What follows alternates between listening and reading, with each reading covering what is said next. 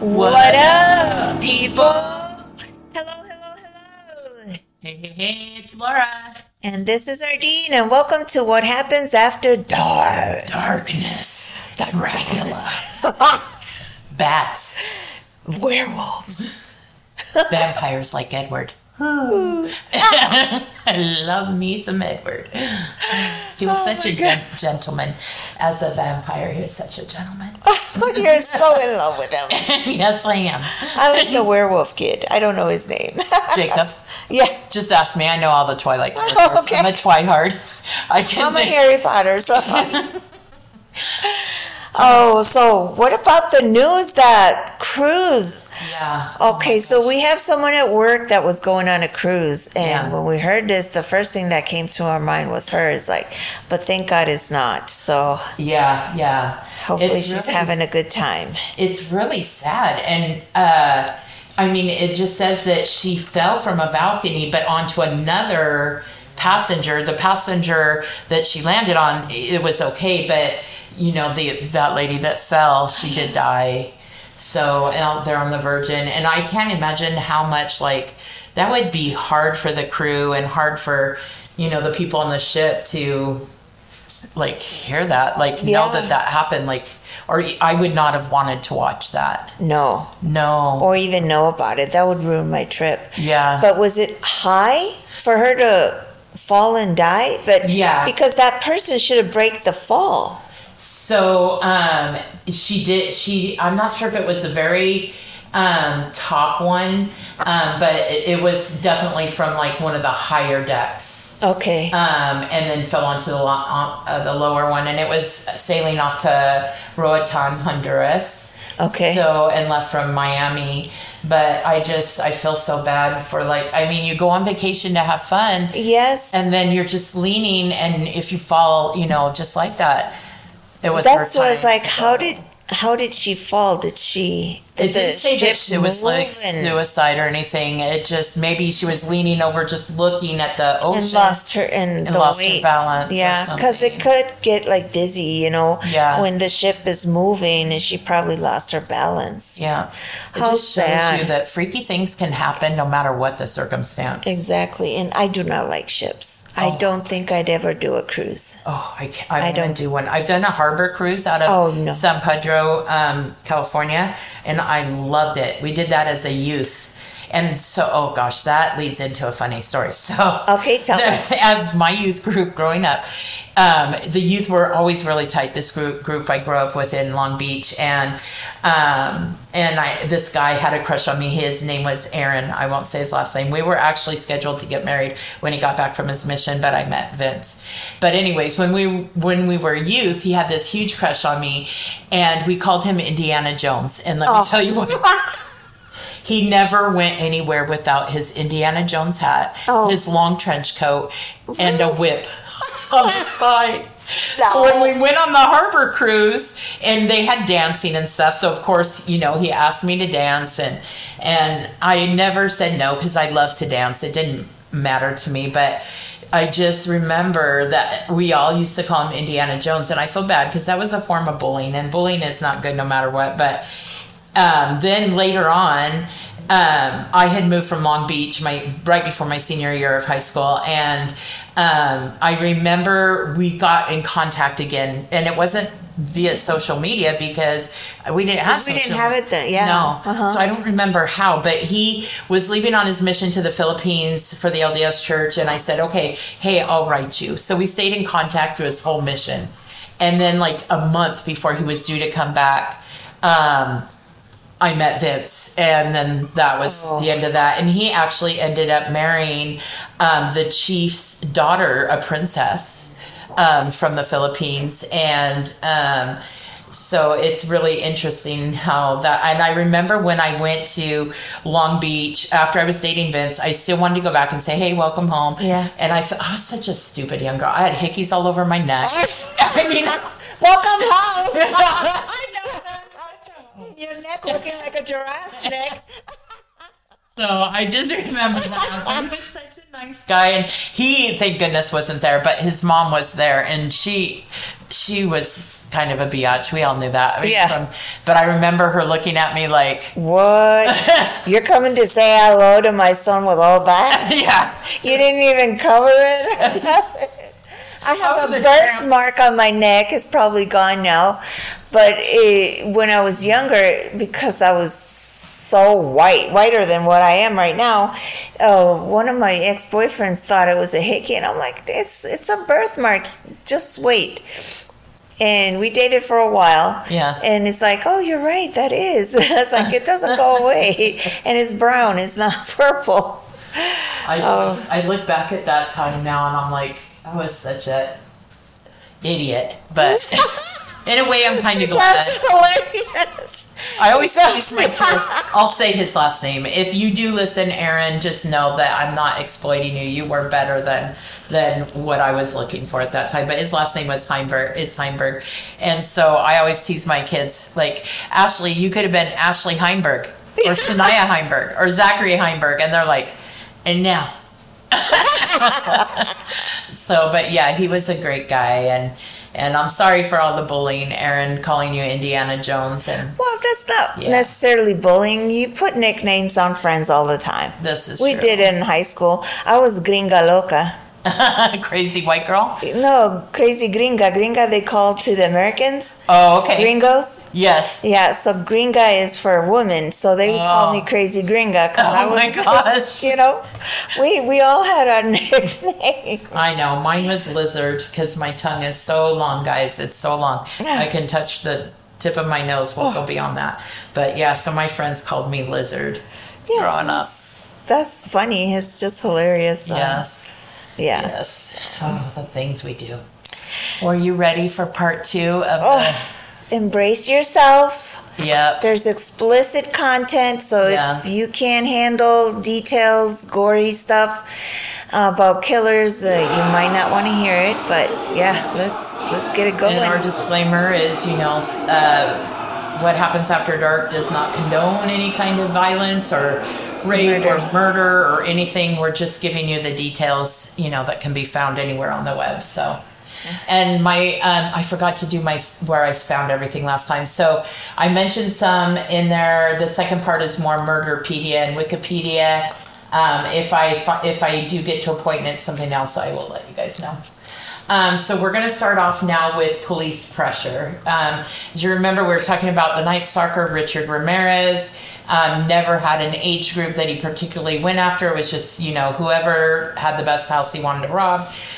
Ranged anywhere from 9 years old up to, in their 80s. Late 80s. Yeah, so I'm just disgusted. Disgusting. So it says, in Los Angeles County, and this one's from Murderpedia, both the county and municipal police were anything but idle. They recognized and admitted to the enormity of the problem they had as long as the Night Stalker was free to roam. No one was safe, but how, they wondered, leash a mad dog that seems to be invisible.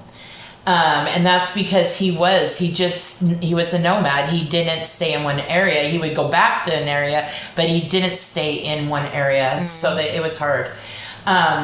More than any other lawman, Detective Sergeant Frank Salerno of the County Department's Homicide Squad was the man most apt to answering that riddle. He knew how tricky the mind of a homicidal maniac could be to box and tag.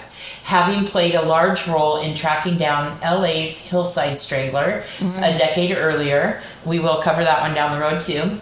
He was, for the matter, the first to sense that the valley had another serial killer on the loose. I feel like California has a lot of serial killers. Oh, yes. It's interesting to me. Maybe because it's an easy pathway. I mean, you could go anywhere. Yeah, you could go south, escape into Mexico, or go north and go to another state, whatever, or go out on a boat. Who knows? Anyways, so in June 1985, not long after the killings began, Salerno took it upon himself to list similarities in the up to then 6 murders in suburban Los Angeles. Certain things matched. Collected fingerprints, recovered cartridge shells from the .22 caliber, and even a distinct method of breaking and entry all the same. Imprints of the same design tennis shoe identified as the Reebok.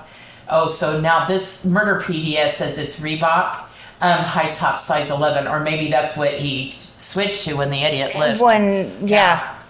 I'm sure. So it all told just a startling tale. But more revealing still, the description of the killer himself was nearly identical in each case where a living person had been left to talk. Tall, gaunt, dark, Hispanic in his late 20s, early 30s, and downright ugly. And again, if you look at his picture... He's ugly. Yeah, no. There's no. Some were handsome, like the killer's like Ted Bundy. He was good looking. He was good looking. Charming. Yeah. And now signs of devil worship were surfacing in many of the killings. Apart from the pentagrams discovered at Malvia Keller's house, the murderer had, according to survivors such as Ruth Wilson, demanded that they mouth such phrases as, "I vow to Satan," or "I love Satan," or he would kill them. Nor had Salerno forgotten the baseball cap with the rock group AC/DC's emblem found after the Okazaki murder. He recalled that one of the band's songs hinted at Satanism. I remember that. You played it backwards or something like that. Yeah. Backwards song. Yeah. He took this evidence to his superior, Captain Robert Grime, who was impressed. From Grime, Salerno sought and gained permission to check with the LA City Forces to compare notes. Perhaps he thought they had been encountering like cases unsolved, which might compare to the elusive killer's track record. Grime recognized the wisdom in Salerno's suggestion to check with the LAPD. Reports Clifford L. Leindecker in Night Stalker. No one wanted a situation similar to the Hillside Strangler case when both the LAPD and the Los Angeles Sheriff's deputies worked their investigations alone and independent of each other. The result for the police agencies had been missed opportunities, confusion, and embarrassment, which I feel like a lot of police forces now are working better together. County and cities. Communicating to make a case and to find them, because most serial killers don't stick to just one neighborhood. They try to travel to cause that confusion. So I think they're doing a lot better now. Yeah, trying to figure it out. Oh, I got a case just like that here too, and connecting the dots. Yeah, and that's what helps bring a lot of these guys. Yes. Be caught. And the technology alone. Yeah, we have so much better. So much better. Salerno and Grimm envisioned a task force comprised of the top police investigators throughout the county and the city of Los Angeles. After discussion with the LAPD, the latter decided that it would invest in its own separate task force, but promised to work around the clock and closely with Salerno, who had already been given a squad of detectives dedicated to finding the Night Stalker.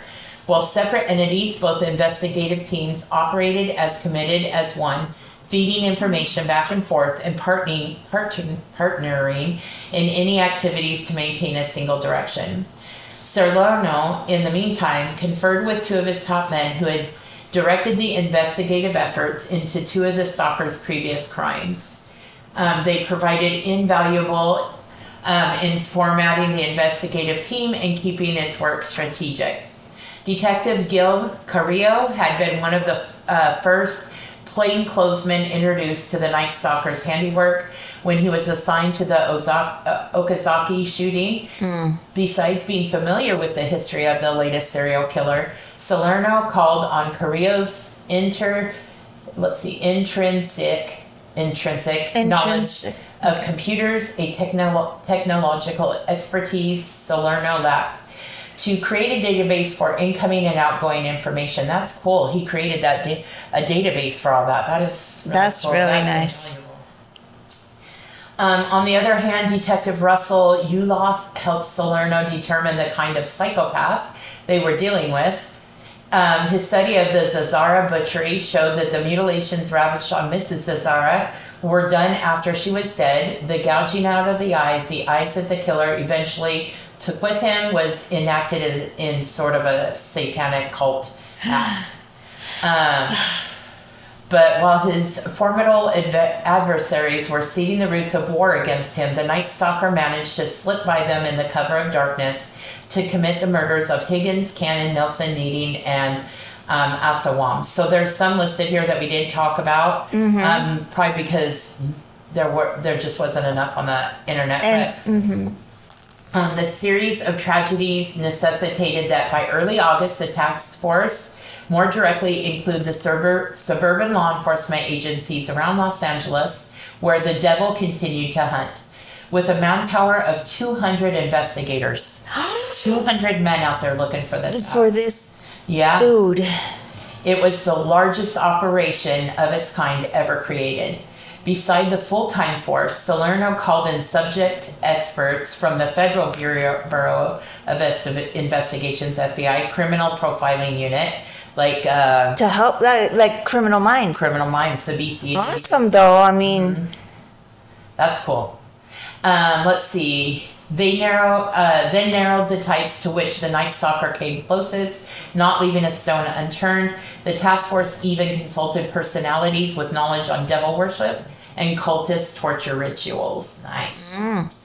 Investigators following the Satan cult theory fell on places where such groups assembled. They questioned followers of these leagues about their membership, hoping that they might uncover the identity of the killer in their company. While they could not uncover a suspect, they did find something very interesting on the floor of an East Los Angeles cult hall. They found a shoe print that matched the imprint of Reebok tennis shoe size 11, located at many of the murder scenes. So Salerno wanted the killer to feel the heat, to panic and blunder into the open through his own hysteria. The detective had seen it happen many times. Criminals feeling the pressure, leap before looking, and announce their guilt hands up by doing something stupid. I feel like this guy was doing stupid from day one. Yeah, he was stupid. To meet this end, he made sure that the task force started feeding the media pieces of evidence they uncovered, large and small, even unfounded information, to give the killer the impression they were closing in.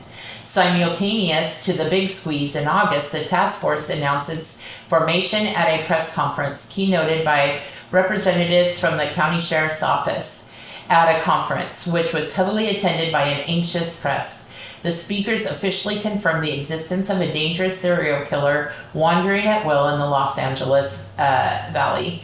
We are concerned there is an individual who is responsible for more than one murder, multiple murders, admitted Robert A. Edmonds, Los Angeles County Assistant Sheriff.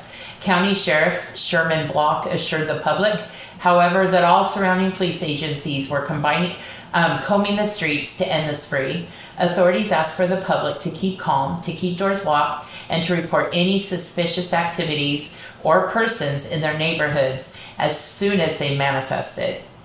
The press conference kicked off a campaign to make the public more aware of and to make it more active in the apprehension of the Night Stalker. Salerno's task force distributed flyers, leaflets, and wanted posters bearing the composite sketch of the killer. Posters soon hung in every visible passage, in every public byway. Good. And, they flooded. They absolutely. And a citizen could, nobody could take a walk without seeing a poster. Seeing something. It's in your face. Good. And things began to pop. Telephone calls from men and women, some calling anonymously. They just poured in. And faceless voices and unassigned letters of concern led police to strange going-ons in the neighborhood, or to oddball neighborhood characters who fit the Night Stalker's description.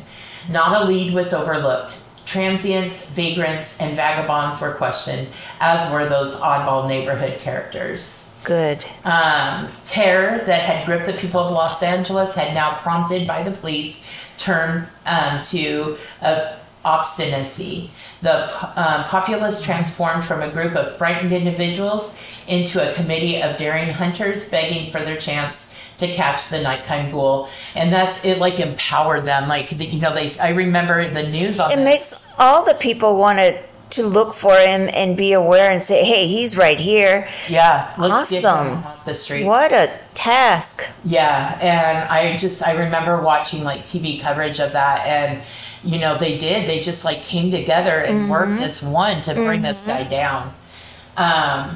So if he wanted to prey on them, well, they cried, let him pray, because now they were waiting. The family man and the businessman and the housewife, they had bought guns and loaded them, or they had as their weapons shovels or pickaxes or kitchen knives or any one of the dozens of homemade utensils, pointing their way to the Night Stalker's heart. Nice. Suddenly, the Night Stalker realized that things had changed. He found their lights burning at night, a silhouette in the window. Suddenly, he found apartment buildings with hired guards pacing the lobby. Suddenly, he found citizens' committees strolling about and in and out of the alleys, the parks, the streets. Suddenly, he found their windows nailed shut, porch lights left on, backyards illuminated, and by safety beams. Suddenly, he found defiance. Nice. The civic forces, too, were out in droves. Patrol cars were everywhere, marked and unmarked vehicles. Townsfolk, volunteers had been deputized as well to drive in the dark, licensed to throw their search beams at anything that moved or crept or crawled. And if it resembled the Night Stalker, to step on it. The devil, the ghost, the ghoul, the phantom, the stalker, it was time for him to leave Los Angeles. He shrugged. After all, no matter. He would go elsewhere. He would kill somewhere, anywhere.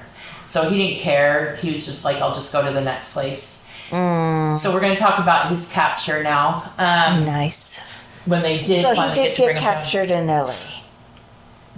Nope, he got actually captured somewhere else. Oh, so he did go somewhere else. He fled. Yeah, he fled. Son of a bitch. Yeah. So on August 30th, 1985, Ramirez took a bus to Tucson, Arizona to visit his brother, unaware that he had become the lead story in virtually every major newspaper and television news program across California. After failing to meet his brother due to him not being home, Ramirez returned to Los Angeles, so he came back, I didn't know that, early on the morning of August 31st. And again, this is stupidity, because I would imagine if they kind of know who he is, they're going to be like waiting at the family homes to try to get him. Of course, that's what they're going to post, is the family. Again, there's, you can't help stupid. I mean, there's nothing you can do. So he did happen to walk past some police officers, though, who were staking out the bus terminal in hopes of catching the killer, should he attempt to flee on an outbound bus into a convenience store in East Los Angeles. After noticing a group of elderly Hispanic women fearfully identifying him as El Matador, literally the killer in Spanish. Yep. El Matador. Yeah. I would be screaming too.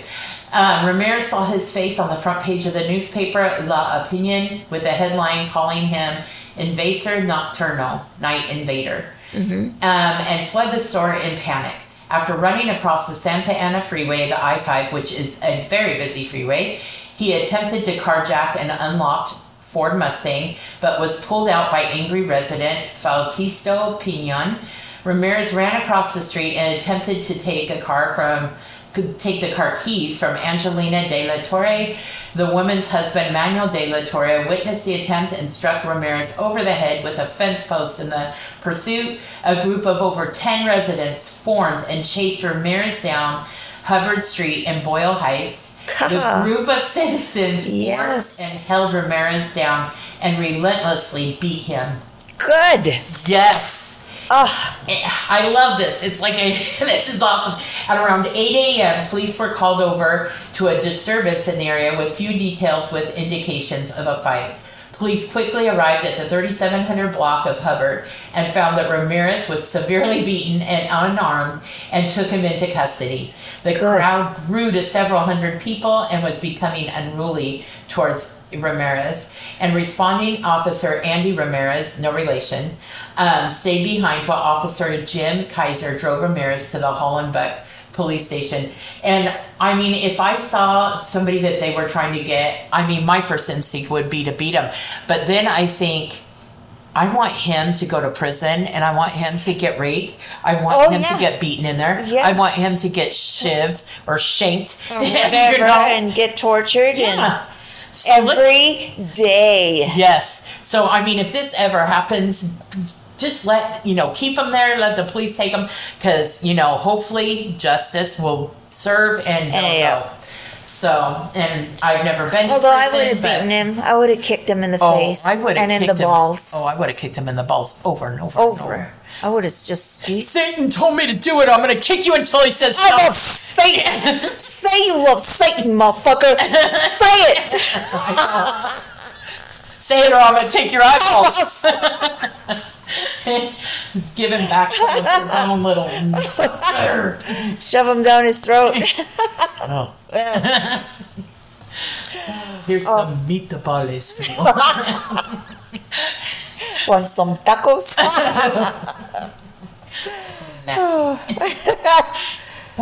Okay, so jury selection for the trial began on July 22nd, 1988. At his first court appearance, Ramirez raised a hand with a pentagram drawn on it and yelled, "Hail Satan!" On August 3rd, 1988, the Los Angeles Times reported that some jail employees overheard Ramirez planning to shoot the prosecutor with a gun, which Ramirez intended to have smuggled into the courtroom. Consequently, a metal detector was installed outside and intensive searches were conducted. Yeah, like he's going to get through. Hello, there goes stupid. Yep. And if you look at the pictures, you can see that on his palm. The he has a tattoo of the pentacle. And it's upside down. Yeah, and it's got the circle around it. The circle, that's Satan right there when it's upside down. Like when the two of the stars are up and not the single one. Yeah. Yeah, I don't know much about, I do practice not a lot of witchcraft, just like positive things, but Ash knows a lot about that stuff too. But yeah, I remember that the trial and stuff, and he was so I remember seeing one where he's just sitting there so arrogant, just smiling like, who cares? I killed these people, I don't care. The one that I'm going to see if I save that interview on YouTube, not YouTube, TikTok. And with him, they're doing an interview, something with him. When I saw the picture, I'm like, yeah, I just saw this guy. Holy, and it's insane. It's like you can see he's way out of his bunkers. Yeah, scary. Yeah, he was terrifying. Just his methods to me were terrifying. And like they said, no one was safe because he wasn't targeting one age group. Yes. So no one was safe. It was just the house that he thought that could have valuables, and then whoever was in it was in it. Like Home Alone.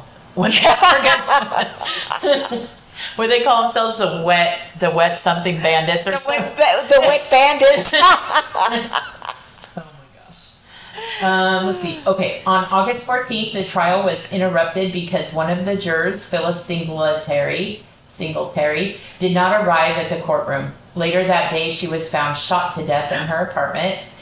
The jury was terrified, wondering if Ramirez had somehow directed this event from inside his prison cell and whether or not he could reach other jurors. However, it was ultimately determined that Ramirez was not responsible for Singletary's death, and she was shot and killed by her boyfriend, who later committed suicide with the same weapon in his hotel. The alternate jury who replaced Singletary was too frightened to return to her home. I would be too after that, because it hits too close to home. On September 20th, 1989, Ramirez was convicted of all 43 charges. Good. 13 counts of murder, 5 attempted murders, 11 sexual assaults, and 14 burglaries. Good. During the penalty phase of the trial on November 7th, 1989, he was sentenced to death in California's gas chamber. He stated to reporters that after the death sentence, big deal, death always went with the territory. See you in Disneyland. Crazy, huh? Oh my God. The trial cost $1.8 million. In 2021, it would have been about $3.93 million, which at the time made it the most expensive murder trial in the history of California until surpassed by the O.J. Simpson. I was just going to say, what about O.J.? That one was expensive too. I was just thinking O.J. Yeah. I remember when that one got, announced that he was not guilty. I remember I cried because that was too much. That was just such a screw up. That whole thing was a shit show. Yeah, and then they get him for, what was it, tax evasion? Yeah, and he destroyed a hotel room in Vegas or something like that, like just demolished it. Yeah. The defendant himself was totally void of comportment. Judge Nelson repeatedly was forced to warn him to subdue his erratic behavior, his incessant displays of contempt towards opposing counsel and witnesses. Messrs. Hernandez, the court noted, were not supportive of the court, for they often joked and jibed along with Ramirez at the counsel table. Ramirez laughed a lot and joked with his attorneys, even cackling loudly during crucial testimony, states Lynn Diker.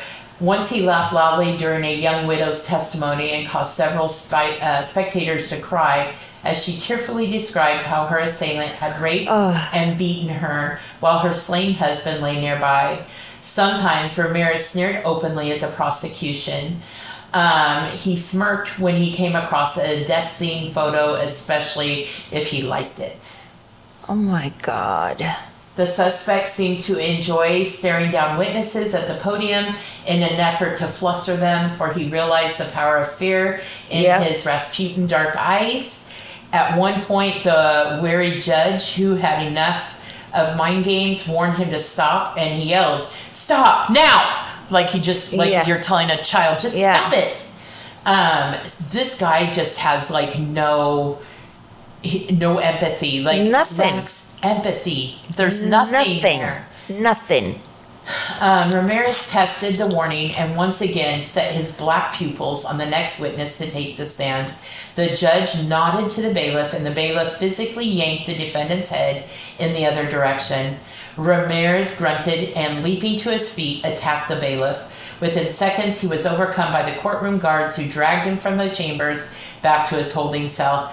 I think they should have just put something over his head. Like a bag over his head. And have his hands so he couldn't take it off. Hernandez and Hernandez cried unfair. These are his attorneys. But everyone else, including the judge, gleefully closed their ears. They're like, thank God he's gone. Yes. The press loved the confrontation. Finally, a little justice was exhibited, and they made the most of it. So let's talk about the justice. So Judge Tynan's courtroom hummed with excitement the day the trial opened in late January. Estimated length of the trial, claimed reporters, was 4 to 6 months. Television cameras allowed to shoot portions of the trial remained unobtrusively behind the reporters, scratching their observations into steno pads.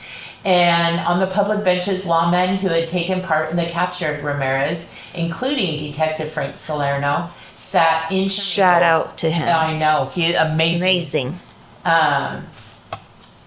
Let's see, and he felt lucky to actually obtain a seat there. Defendant Richard Ramirez sat calmly at the counsel's table. His lawyer had dressed him in a conservative suit and had seen his stringy hair was styled. Sunglasses covered his menacing gaze. Oh, so they did finally do something. And I think one of the pictures shows he's got these really dark sunglasses. Black, good.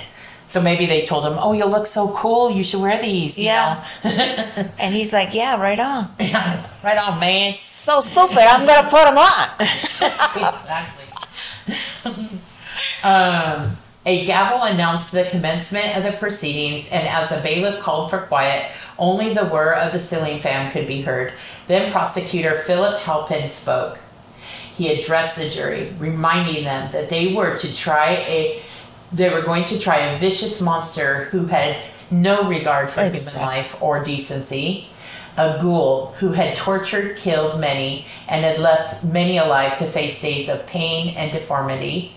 He reminded them that this monster worshipped the devil and fed to him innocent people as sacrificial lambs, their own beds being the chosen bloody altars. So I do want to say one thing about... So in my studies, and speaking with some of the guys at Cat and Cauldron, Satanism isn't actually, a lot of it is not like bad. There are Satanists that are not anything like this. And it's not like, a lot of it gets painted to be like this really dark, scary thing. But if it's right, it's not that way. It's not like that. So I don't want for people to be angry at us because we're slamming them. We are not slamming your religion. This is your choice. And, what you do in your sacred space is up to you. Unless you turn like Richard Ramirez, but that could be a Christian that snapped and killed him. I mean, it doesn't, they focus a lot in on this satanic, but it's this man that turned that into a negative connotation when it's not necessarily a negative connotation. So he used this Satanism in an evil way. Well, yes. And when you talk to somebody and you say things about the satanistic religion, the satanic religion, what is that? And that gives you fear, right? And of course. So that's where the falsehood is. It's not there to create fear. It's different. And so what he does is he uses it to fear, control, and because he was an ignorant, stupid human being. Like, what does he know? Nothing. I mean, he was stupid his whole life. Yeah. Okay. So there was no doubt, he said, that Ramirez was guilty. 4 different small caliber handguns that belonged to him were traced down as far away as Texas. Wow. Ballistic tests already proved they killed the victims. Jewelry belonging to several other victims was located at his sister's home in El Paso, where the women unwittingly accepted them as gifts. So it was given to his sister as gift. Then there were Ramirez's finger and shoe prints found at the crime scenes. And then, of course, there were witnesses, many of them, ready to come forward to identify Ramirez as their rapist, their assailant, and the killer of their husbands and boyfriends.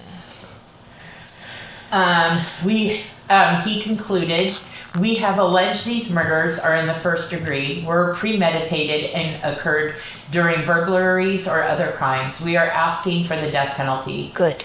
Defense lawyer Daniel Hernandez waived his opening remarks until the prosecution fully concluded its forum later in the trial. Halpin had made such a dent that it was obvious that at this point there wasn't much one could say in rebuttal.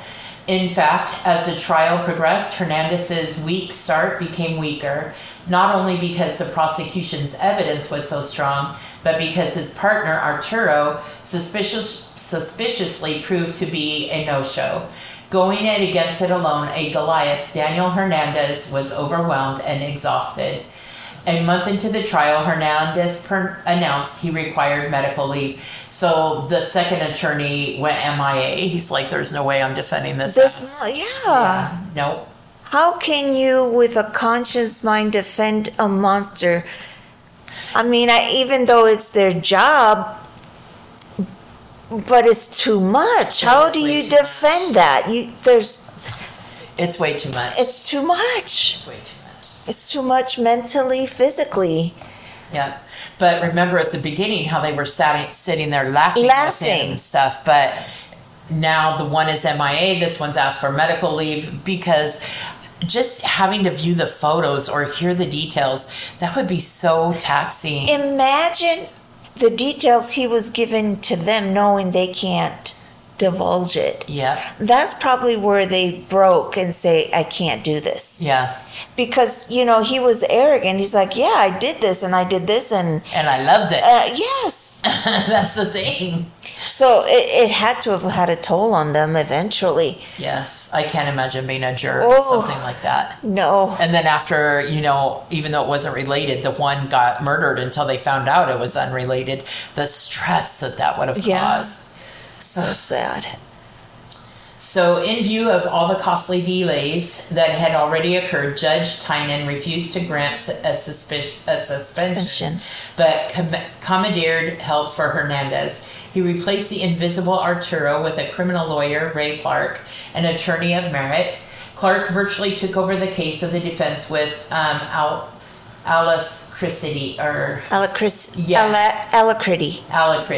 He was a well-meaning and clever lawyer who reshaped the defense's platform by trying to show that Ramirez in many instances was a victim of mistaken identity.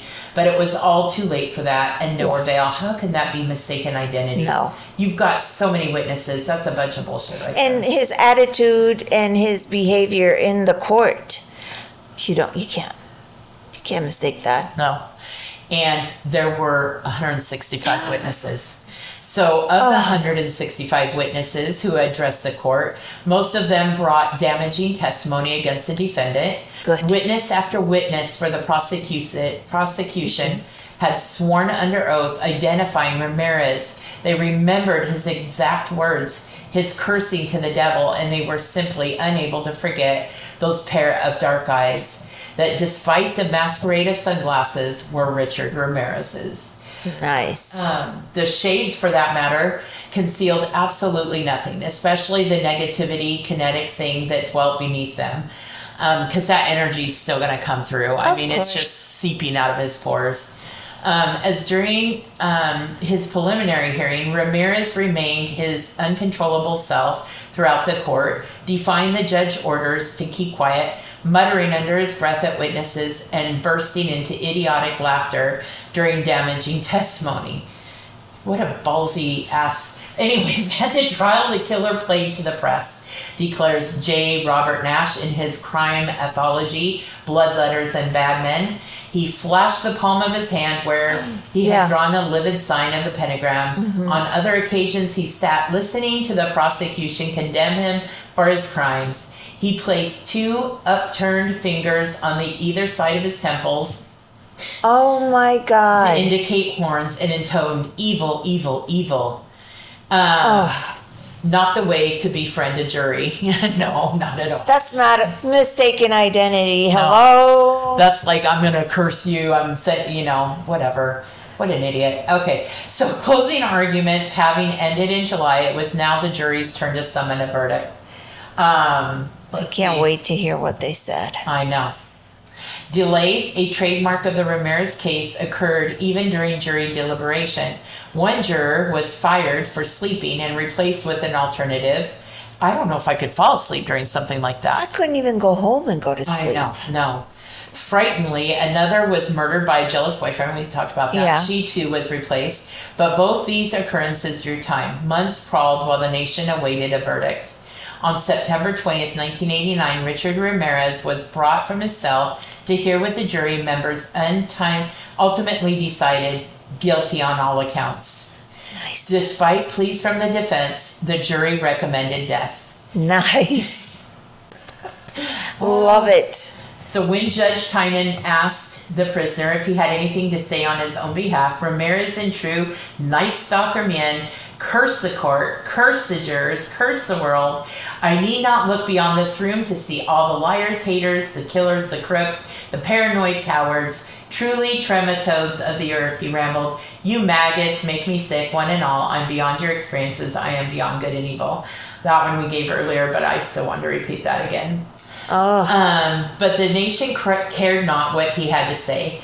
All it cared was that he was not beyond the gas chamber. In the end, that's all that mattered most. Exactly. And I think, too, I would be like, I don't give a shit what you're saying. You're going to die. Yeah.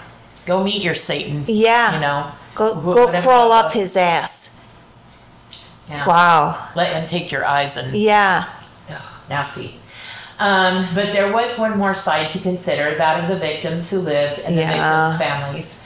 On November 11th, 1989, USA Today quoted Don Nelson, who had found the mutilated remains of his mother, Joyce, in July of 1985. Asked what he thought of his mother's killer's death sentence, Nelson replied, "It doesn't bring my mom back, but he can no longer threaten anybody. I still see what my mom looked like as a result of what he did. And that's something I'm going to have to deal with over the remainder of my life. Yeah. That gives me goosebumps, and it tears me up because that image will never go away. No. The damage is forever. Right. Yeah. And for those victims that lived, the therapy alone, it's not going to do much. And like the girl that was shot in the face, she's probably disfigured. Yeah. So that's what I mean. Like, it's a lifelong damage, and I think they get off on that. Because they know for someone's lifetime they've destroyed their life. Yes, it is. So as a victim, and I know you guys are awesome and you're survivors, and I hope that you've gone out and, you know, have been able to do something amazing and do, you know, to bring awareness and stuff. Our heart goes out to the victims that are still here, and we have nothing but love, light, and peace for you, and hopefully someday you can find some of it. Yeah. And, you know, we bow to you for your strength and for your courage. Just being able to get through that To get night through, of what happened to you. Bless you all. Bless you all. Yeah. That breaks my heart. So let's talk about some romantic relationships. Oh, he had relationships?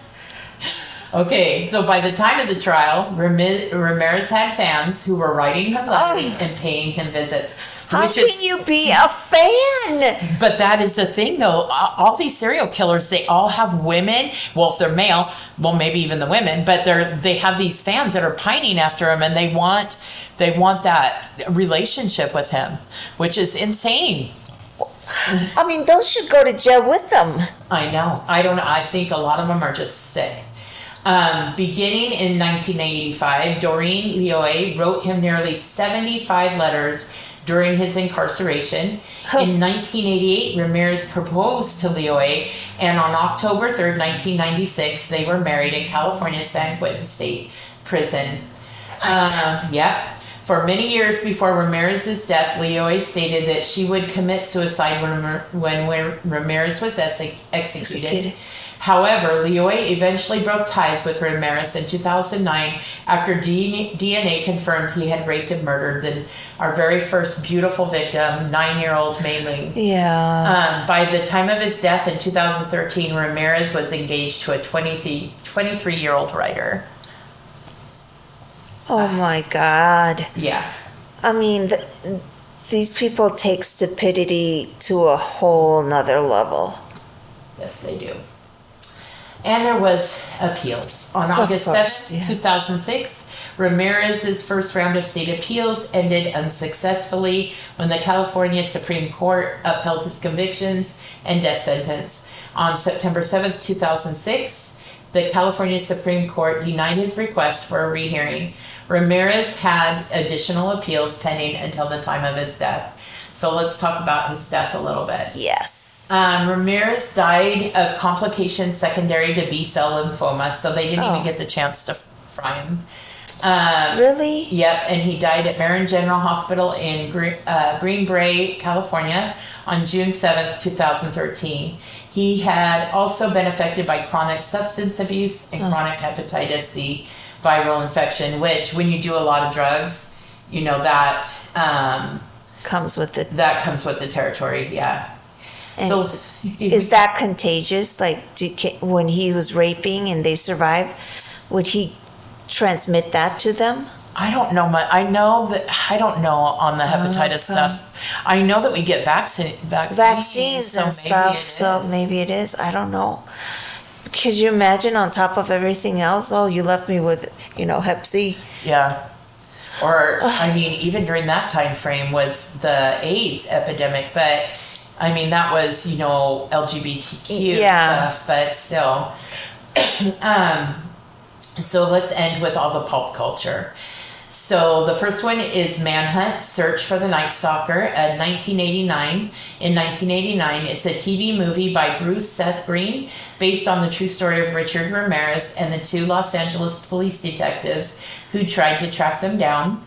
Second one is Night Stalker. It's a 2002 film written and directed by Chris Fisher, based on Ramirez. Night Stalker is a 2009 film written and directed by Uli Lomel based on Richard Ramirez. Richard Ramirez Died Today of Natural Causes is a 2013 song by Soon Kill Moon on the album Benji, dealing with cultural and personal impact of Ramirez's unsensational death relative to the fear of his activity once induced, which I kind of feel like... What a slap in the face to die of natural causes. Yeah, it makes me mad. Let's see. That makes me mad too. Like, I would have... Okay, you're dead. I would have chopped him up or something. Yes. Yeah. It's too bad. It's terrible. The Night Stalker is a 2016 film directed by Megan Griffiths and stars Lou Diamond Phillips as Ramirez. I think I remember that movie. American Horror Story. Ramirez is featured in the 5th and 9th seasons of the FX horror anthology series, initially being portrayed by Anthony Ruvivar and then later by Zach Villa. By Anthony Ruvivar and then... I read that, sorry. Yeah. Richard Ramirez is a song by Skinned from their episode Chapter 1, 2018. Just a Guy is a 2020 documentary film about Ramirez and the woman he corresponded with. Night Stalker, The Hunt for a Serial Killer is a 2021 documentary. I want to see that one. Released by Netflix, featuring first-person interviews, archival footage, newly shot reenactments, and original photography related to the case. I'm going to go see that when I go home. Yeah, I think I'm going to look that one up. And then just again, Wikipedia, Murderpedia. But yeah, what a story, huh? Holy cow. Okay, and how intense. So I'm such a freaky organized person. So I can now take Richard Ramirez out of my and put it into done. And I'm so glad as I complete some of these. I don't know if it moves. I'll check later. But as I complete some of these, it's like so it just really helps me to move them, because when I do these, I put so much energy into them, and unfortunately, it allows some of their energy to come back. And so when I can cross one of these off my list, it's like they're out of your... I can breathe You can again. let them go. Yeah. It's a lot to listen. Even, huh? It's a lot. Yeah. Oh, my God. So I've gotten so much better with my research that I can kind of get through these pretty quickly, which is nice as well. But it's just mind-blowing to me. Just his brazen behavior of like, he was slaughtering people multiple in a night. And how he escalated from going every month or so to doing multiple people in one night. Like, and if they didn't catch him, God knows what he would have done. Exactly. Yeah.